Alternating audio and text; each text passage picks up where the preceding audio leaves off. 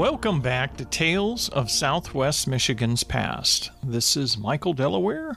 I am your host. And in today's journey through history, we're going to venture over into Marshall, Michigan once again. But we're going to explore the profile of one man named Charles T. Gorham.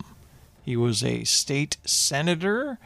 He was a merchant store owner as well as a banker out of Marshall, and he had a considerable prominent reputation during his time. And he's got a fascinating historical connection through his family that connects to the founding of our country. So this is going to be an interesting profile in history. So come along and join me.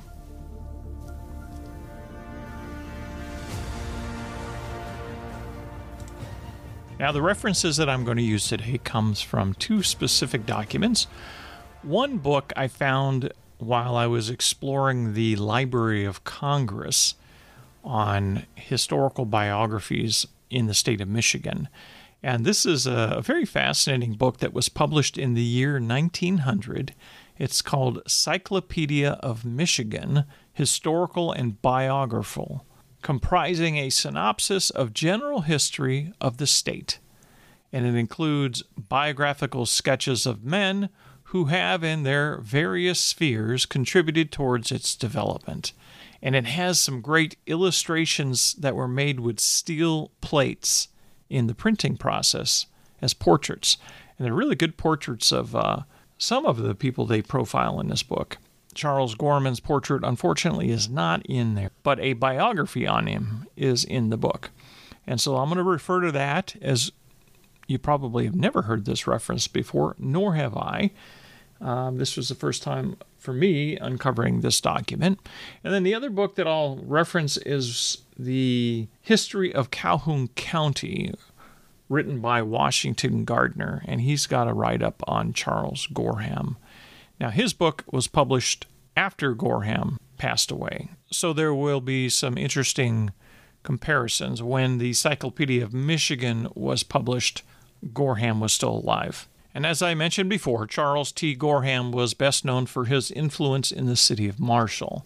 His parents were William and Polly Gorham. Polly's maiden name was Weed, and they were from Connecticut, and he was born in Danbury, Connecticut in May of 1812. And they were descendants of early English settlers in the country.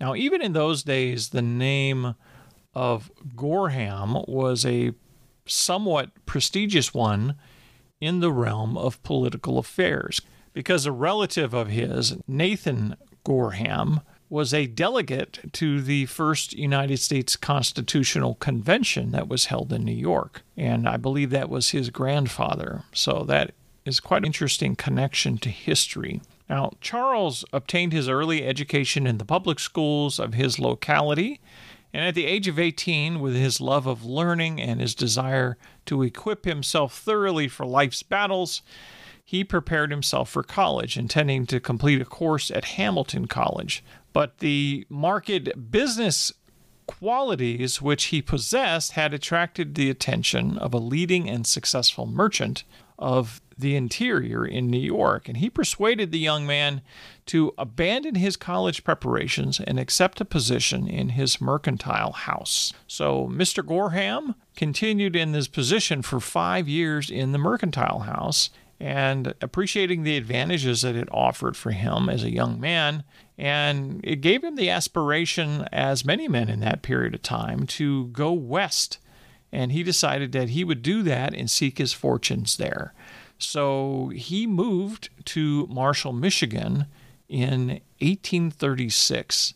He engaged in trade in company with a man by the name of C.M. Brewer.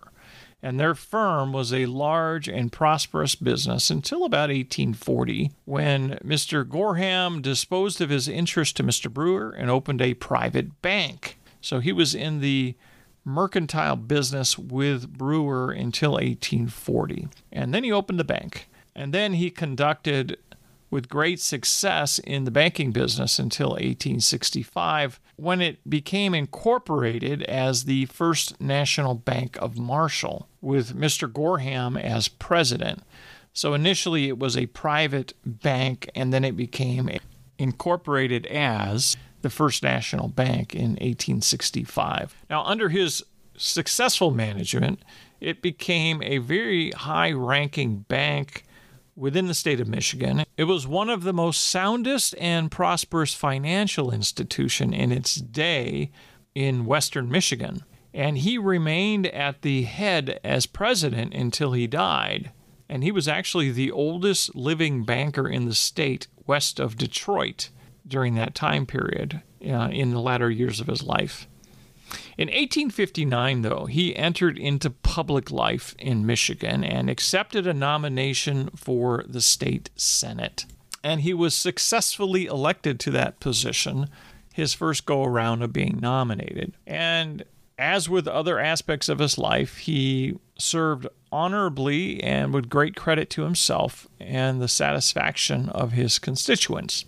And he was most notable for organizing the militia system in the state of Michigan, as little change had been made since the state was formed. Mr. Gorham was appointed a major general of the state troops, and by personal efforts contributed materially to the efficiency of the organization of the militia in the state of Michigan. Now, he declined a renomination to the Senate in 1861. In 1864, he was a delegate to the Baltimore Convention, which renominated Mr. Lincoln.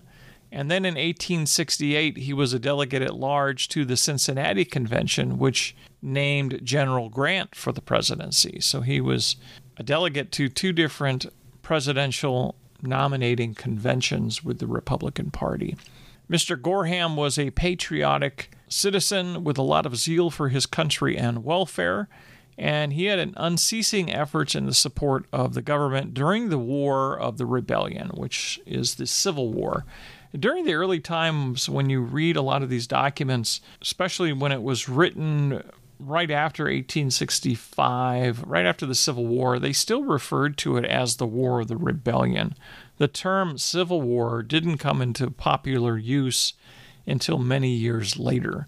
Now, in 1870, in recognition of his services to his country and the party, the president tendered him the mission to Chile.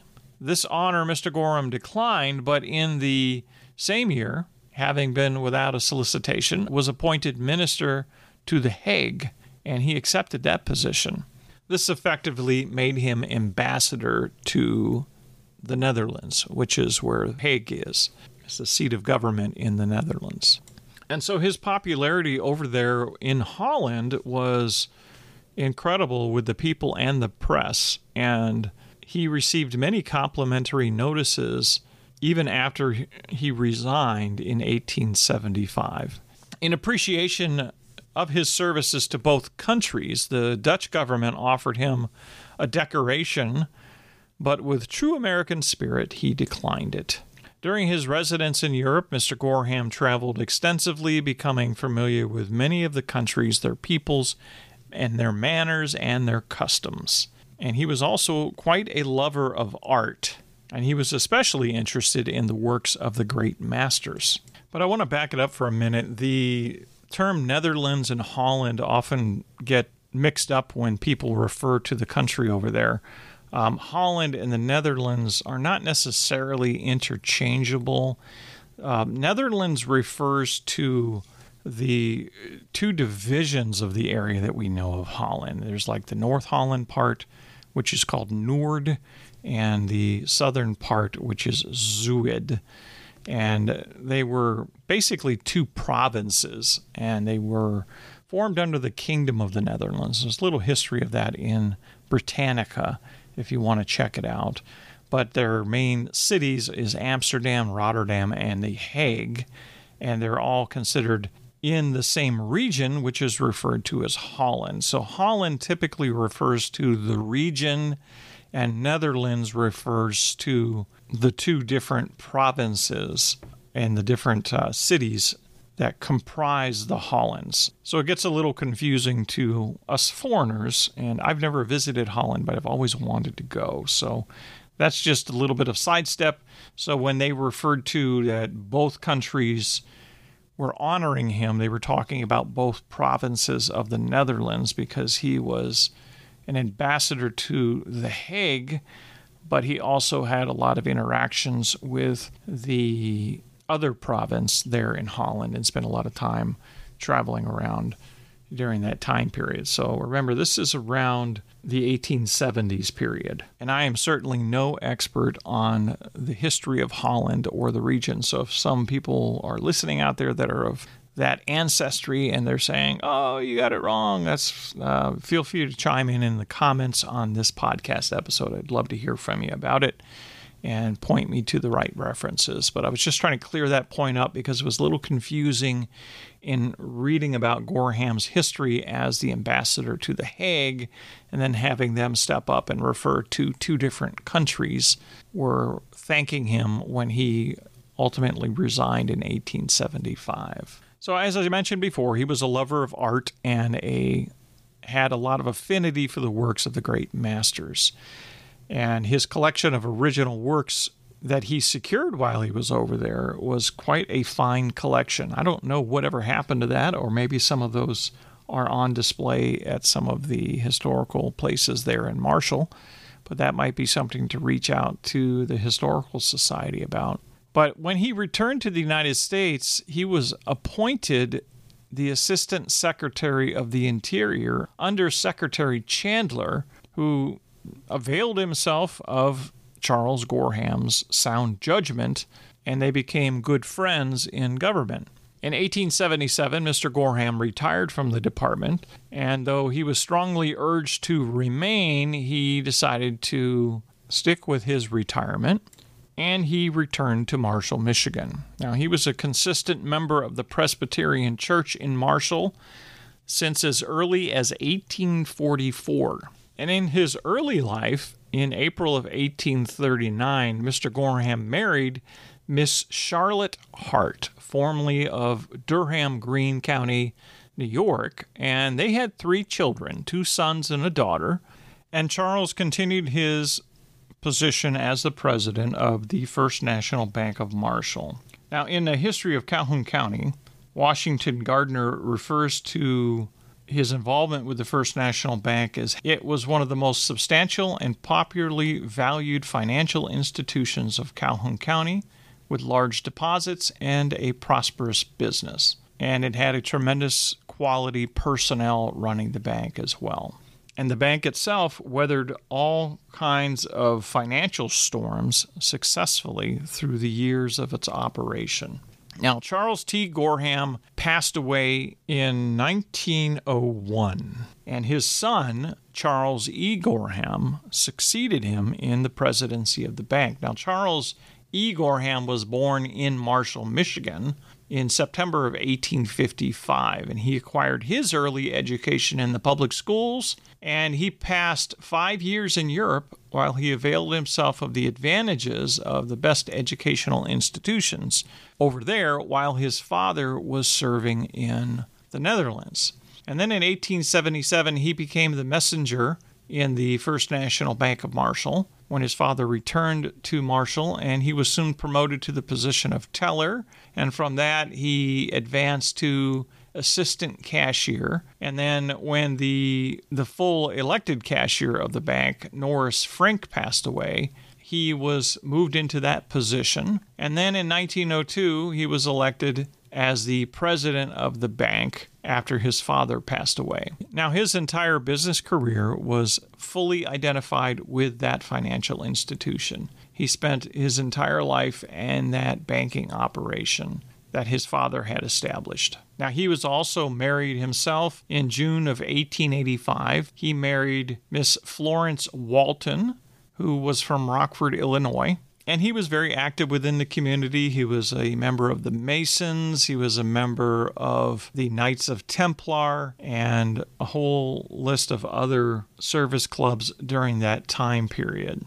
And he and his wife, Florence, went on to have 2 daughters that were raised in Marshall. Now, there's an interesting note I would mention about Charles T. Gorham. The Find a Grave reference and his headstone indicate that he died in 1901. But the history of Calhoun County, Washington Gardner has him listed as dying in 1902. And I think there was a bit of confusion. It could have been a year before his son took over as president of the bank. And Charles did die in 1901. According to this document here at the Find a Grave, he passed away in March of 1901 at the age of 88. So it's probably just a little bit of a mix-up, and it's not the first time I have found slight discrepancies in history of Calhoun County, as well as a few other biographical references that I've referred to. When you cross-reference material, you have to kind of sort out what is the truth of each one. And oftentimes what's carved in the headstone is usually the one to go with.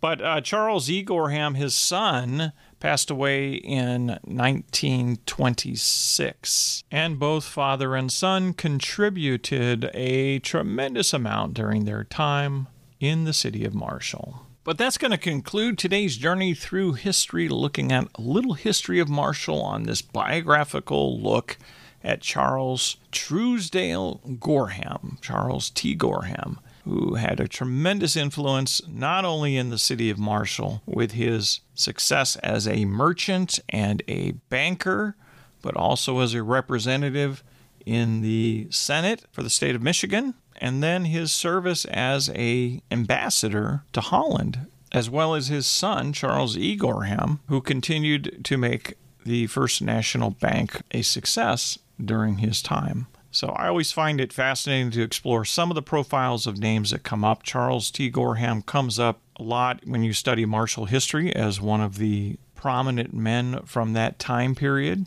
in the late 1800s, along with many others that helped found the city of Marshall. And it's always interesting to look at. Now, they're all buried at Oak Ridge Cemetery in Marshall. And so that's part of the local history over there. If you enjoyed today's episode, please be sure to leave a rating or a review or subscribe to the podcast on whatever app that you are listening on. And if you'd like to reach out to me, you can find me at michaeldelaware.com. I'm always happy to hear from my listeners.